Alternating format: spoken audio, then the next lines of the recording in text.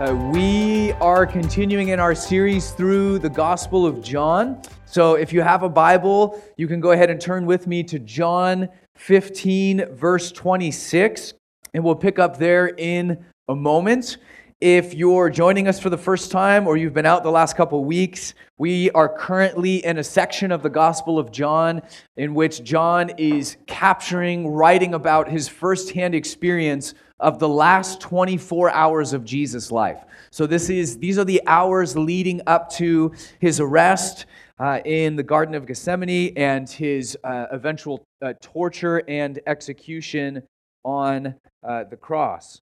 So John captures what is called the farewell discourse, or Jesus' sort of final instructions for his disciples.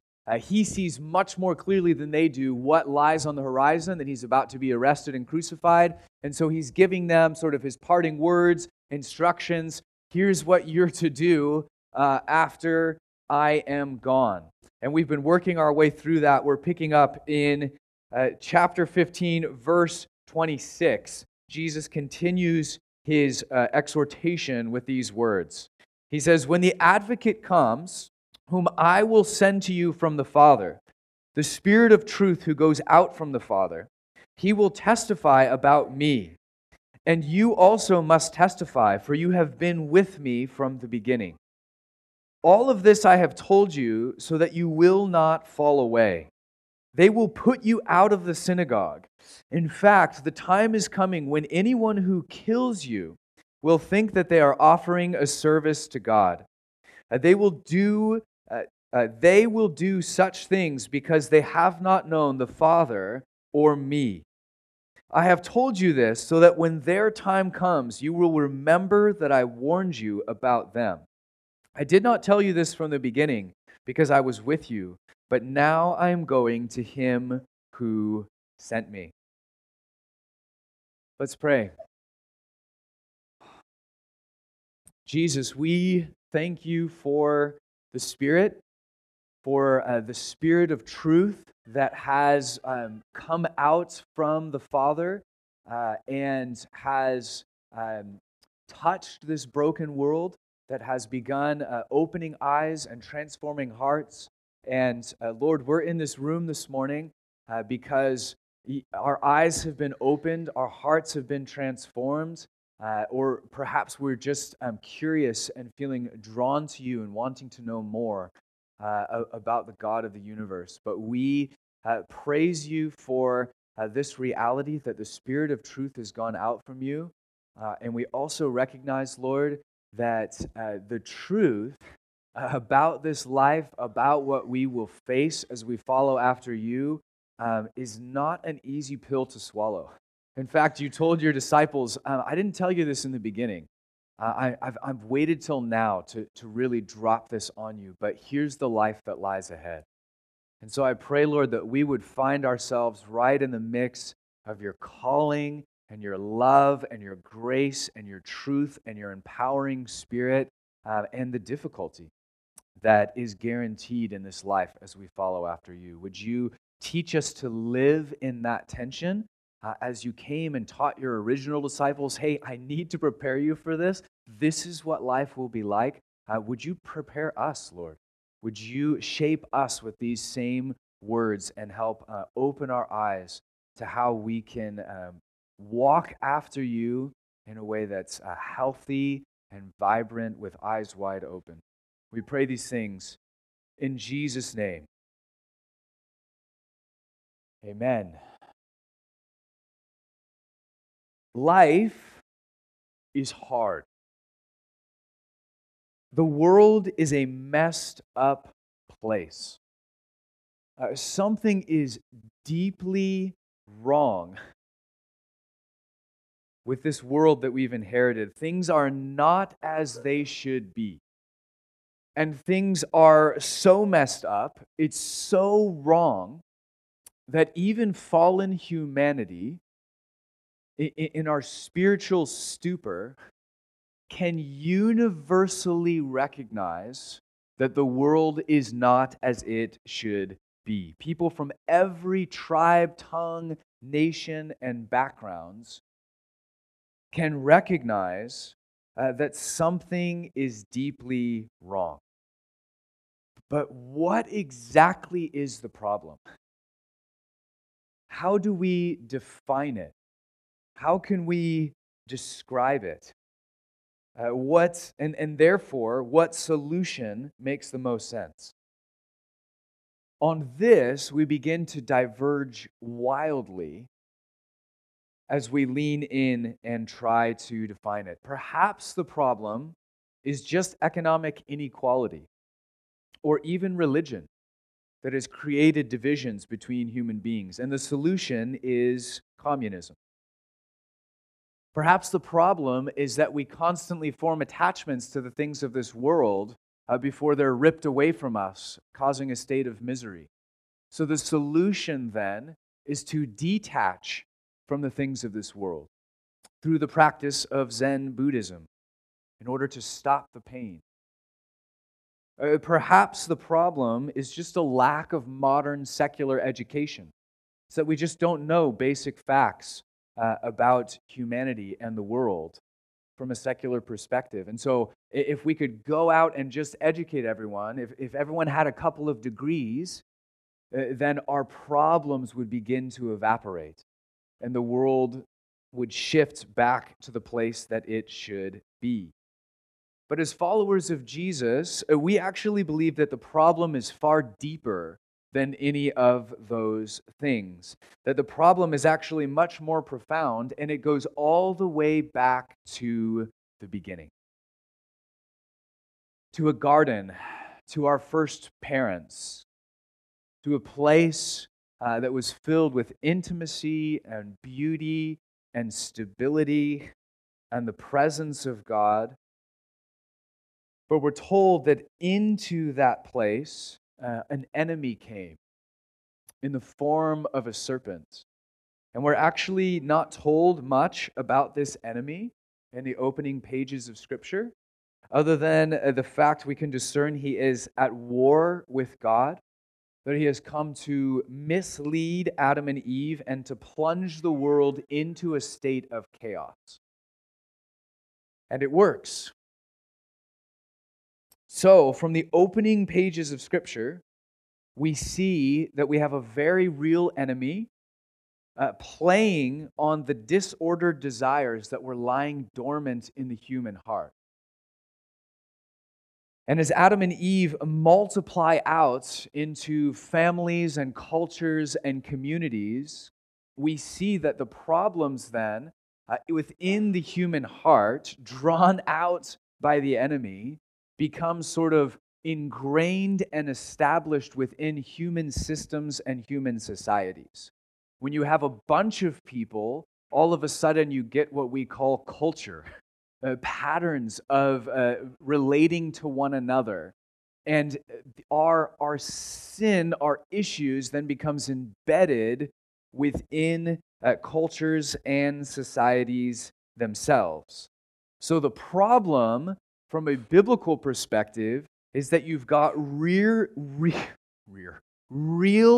spiritual beings who are in league with the enemy, playing to the disordered desires that we find within our hearts, and then enshrining those things into human cultures and societies to the point where those human cultures and societies themselves almost take on their own life, their own momentum. There's this odd relationship where a bunch of human beings come together and sort of form the culture, but then the culture almost takes on a life of its own and begins to form human beings.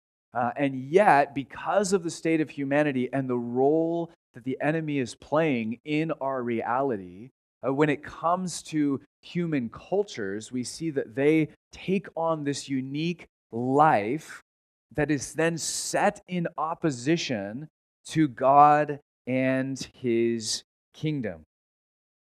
And so it's into this world of spiritual darkness with dark forces playing to disordered desires, establishing cultures and societies and communities naturally set in opposition, to God and his kingdom. It's into that world that Jesus of Nazareth comes, bringing the light, announcing the arrival of a new kingdom, announcing the fact that now the tide of humanity is going to turn, that things are going to start running the opposite direction because of what he is inaugurating on earth. In and through him, light is breaking into the darkness, and things are beginning to change. He says, I've come to rescue, to save, to redeem broken humanity from the power of Satan, sin, and death.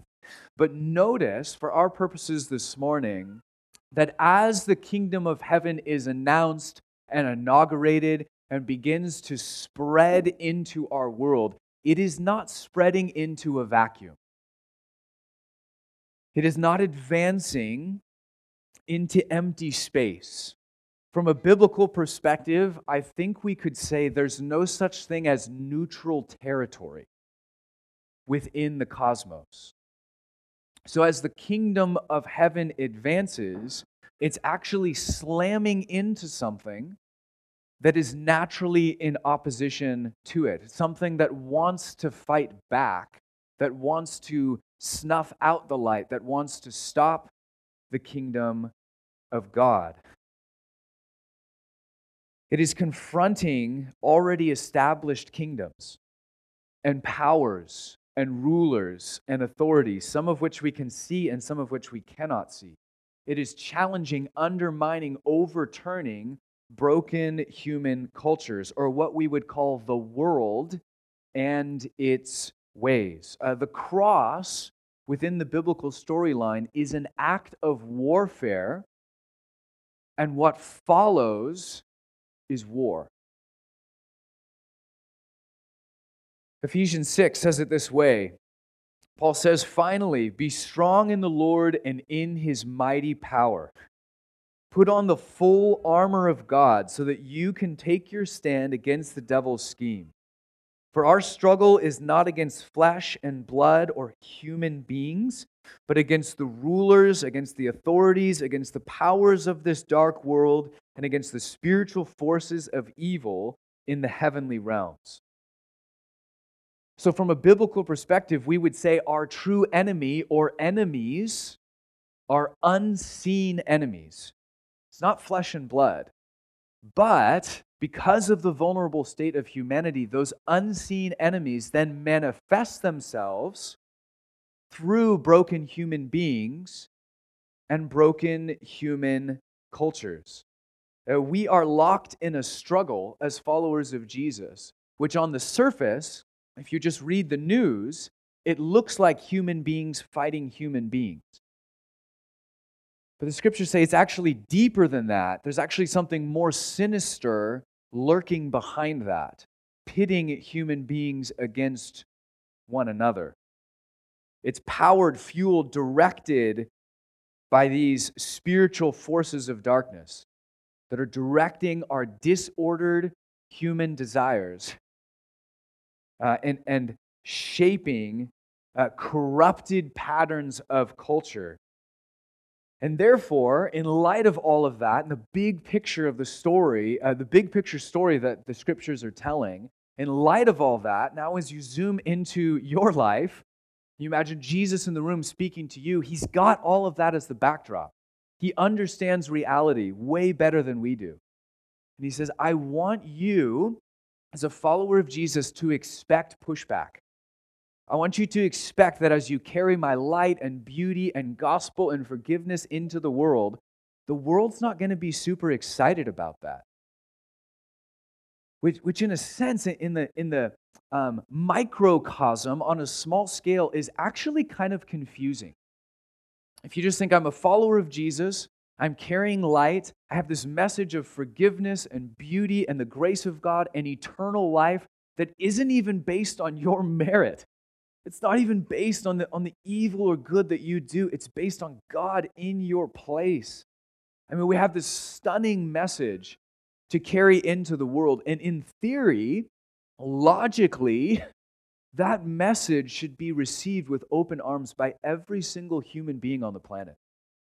The first disciples to follow Jesus should have, in theory, should have brought the entire known world to Jesus within a generation or two. A message that good and that beautiful and that pure and that shocking should have rippled out effortlessly across the world.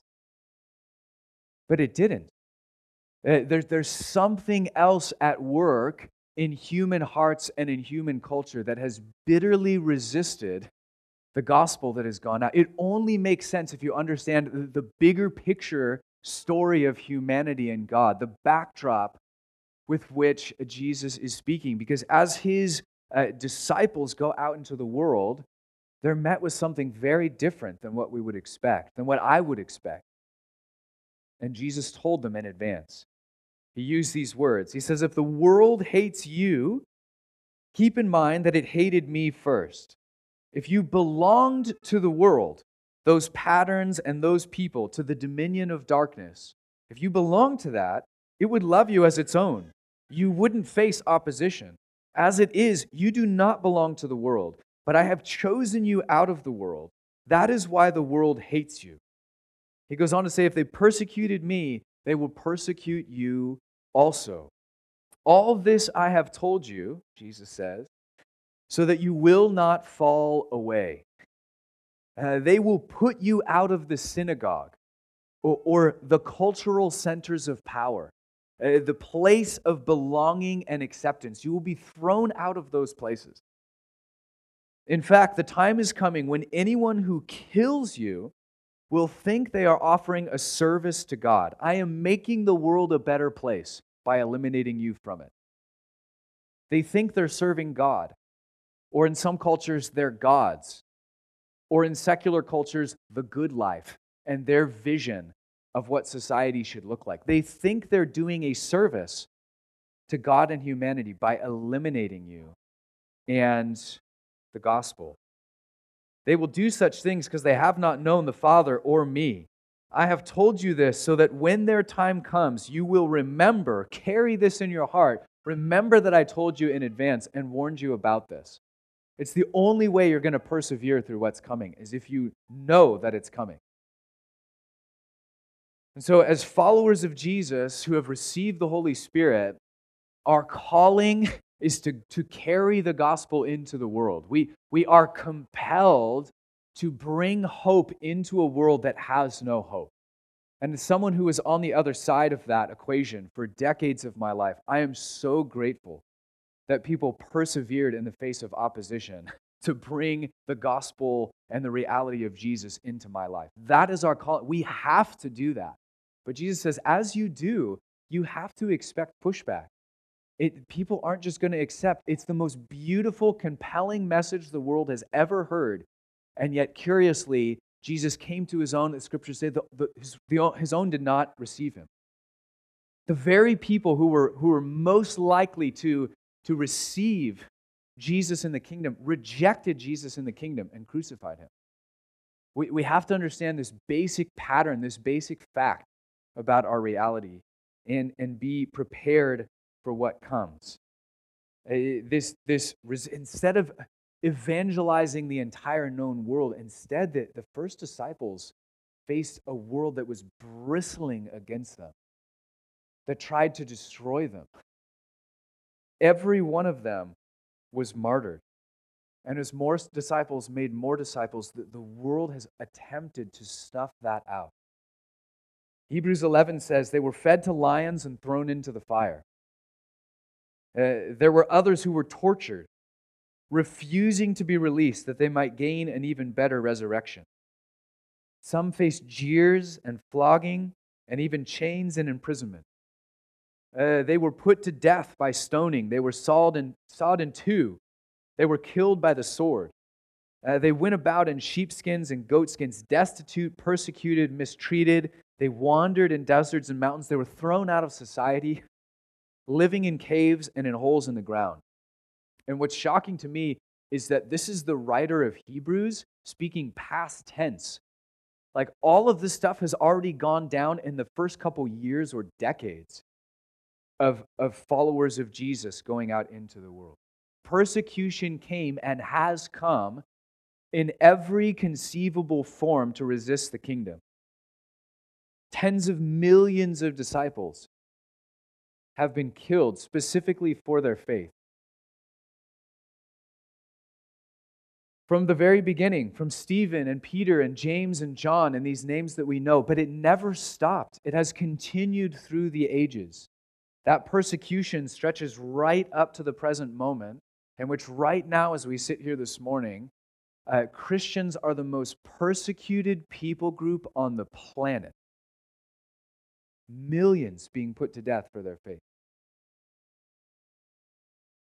And Jackson taught last week on the pushback and resistance that we should expect as followers of Jesus in America, which isn't usually as overt or violent as it is in other places in the world, but which is often real and effective.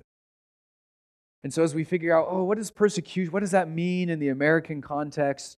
I think we could ask ourselves a couple questions that would get us thinking in the right way. So if we just step back and try and just view our context from another perspective, we could ask, hey, why are so many people in America walking away from their faith? Decades of people, millions of people in our country, walking away from their faith. Why is it so hard to witness to people in our country? Have you noticed that?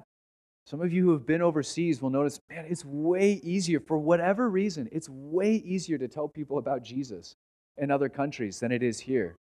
Why is that? Why do I feel that type of, what would stop me from sharing about Jesus and the gospel and the kingdom with my neighbors, with my coworkers, with family members, with friends, with whatever? What's the source of that resistance? Well, part of the answer in our modern secular context lies in distraction and temptation. There's all of these sort of glittering images that pull our hearts and our attention and sort of suck some of the vibrancy out of our faith. And so we could talk about that, but I think there's this force on the other side that we can only really frame as a form of persecution. There's this social pressure that works to silence followers of Jesus and undermine vibrant and passionate faith. It just looks different in our context than it would in others. And this was confirmed for me when I started seeing followers of Jesus, our brothers and sisters from other countries, come to our country and say, yeah, you guys are facing a form of persecution here. These are people coming out of violent regimes where people are being arrested and put to death. And so if they can come from those places and say, yeah, I see something here, I sense something here that is real, then that really got me to a place of saying, okay, I think I can use that language. If our brothers and sisters facing obvious persecution would also use that language in our same context. And so it would be fitting for us to pray for ourselves, to pray for followers of Jesus in America and what we're up against, that we would be aware of those forces, that God would give us the courage to break free and transcend the forces that try to undermine our faith. And that would be totally fitting, but it's also fitting that we have an awareness of our brothers and sisters in other places where some of that opposition and that persecution is very obvious and is very overt and is often very violent and in their faces. And so as we close and finish this morning, I want to take some time to pray for our brothers and sisters overseas who are facing a different type of persecution that we are and who are locked in this spiritual battle in a really obvious way. Paul, as he writes about spiritual warfare in the battle we're engaged in, he says, "Pray also for me, that whenever I speak, words may be given me, so that I will fearlessly make known the mystery of the gospel, for which I am an ambassador in chains. Pray that I may declare it fearlessly as I should." And as we close this morning, I think this would be a really fitting thing to pray over some of our brothers and sisters who are facing very obvious forms of persecution. And the way I want to do this is we're going to get specific. It would be really easy and not inappropriate to pray for the big picture. But rather than saying, hey, Lord, we pray for the 100 million followers of Jesus in China who are facing persecution, or highlighting the number of people who have been, put to death for following Jesus in Saudi Arabia or whatever it is, sometimes we can get lost in those big numbers. And in reality, I think there's power in taking time to pray for individuals who are locked in that battle. And so that's what I want us to do this morning. We are going to pray for some specific people in a specific country. And while we have regions beyond churches in all sorts of countries all over the world who are facing persecution right now, one of the countries that needs urgent prayer in this hour is the nation of India. And some of you might know some of the backstory. I'm guessing most of us don't, and that's okay. But over the last couple of years, India has really seen the rise of a militant Hinduism that has become increasingly popular and has begun to work its way into the government as well. And there's a lot of debate in their context whether or not those elections have been fair or they've been rigged or what's going on behind the scenes. But more and more radical Hindu representatives have made their way into the government. And as a result, there's been open persecution that has broken out against the church in India. And so over the last couple years, there's been missionaries who have been expelled. There's been churches and Christian nonprofits that have been shut down or made illegal within their context. There are churches that have been burned down or forced to go underground. There's been people who have been arrested for their faith.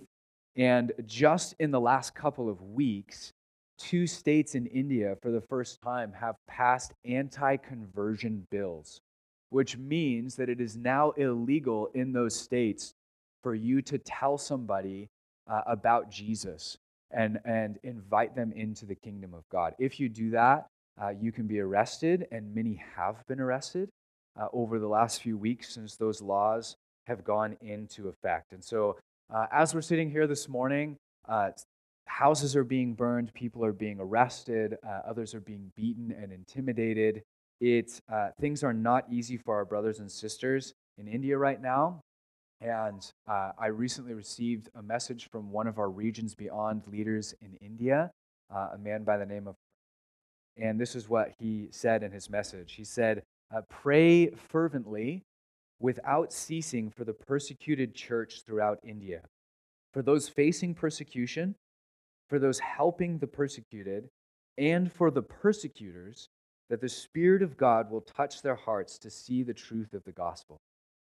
And with that message, he sent us a list of specific names and people who have been targeted or arrested or beaten. But there were so many people on his list that we honestly wouldn't have time to pray through the entire list this morning. It was that long. And so what I want us to do instead in just a moment is we're going to break into small groups of 3 to 5 people and take some time to pray for the nation of India. And there's going to be some general prayers that are going to be up here and available for all the groups to pray for. But I'm also going to give a list of individual names and people to each group. So every group will have the opportunity to pray for a different set of people this morning who are brothers and sisters who we're relationally connected with, many of who we know by name and are part of our Regions Beyond family, but who are in a difficult place right now as part of this giant battle that we're locked in, as part of the thing that Jesus warned his disciples about. I didn't tell you this before, but I'm going away, and as I do, you need to be equipped in this. You need to know that this is coming. And so we're not facing the same persecution, same type of persecution that they are today in our country, but we have an opportunity to stand in solidarity with them. And the thing they're asking for more than anything is prayer in that context. And so I'm going to pray for us, and then we're going to mess up the room, circle up in groups, and I will come around and get you the names of some individuals that we can be lifting up who are facing persecution in this hour. But I'll start with prayer.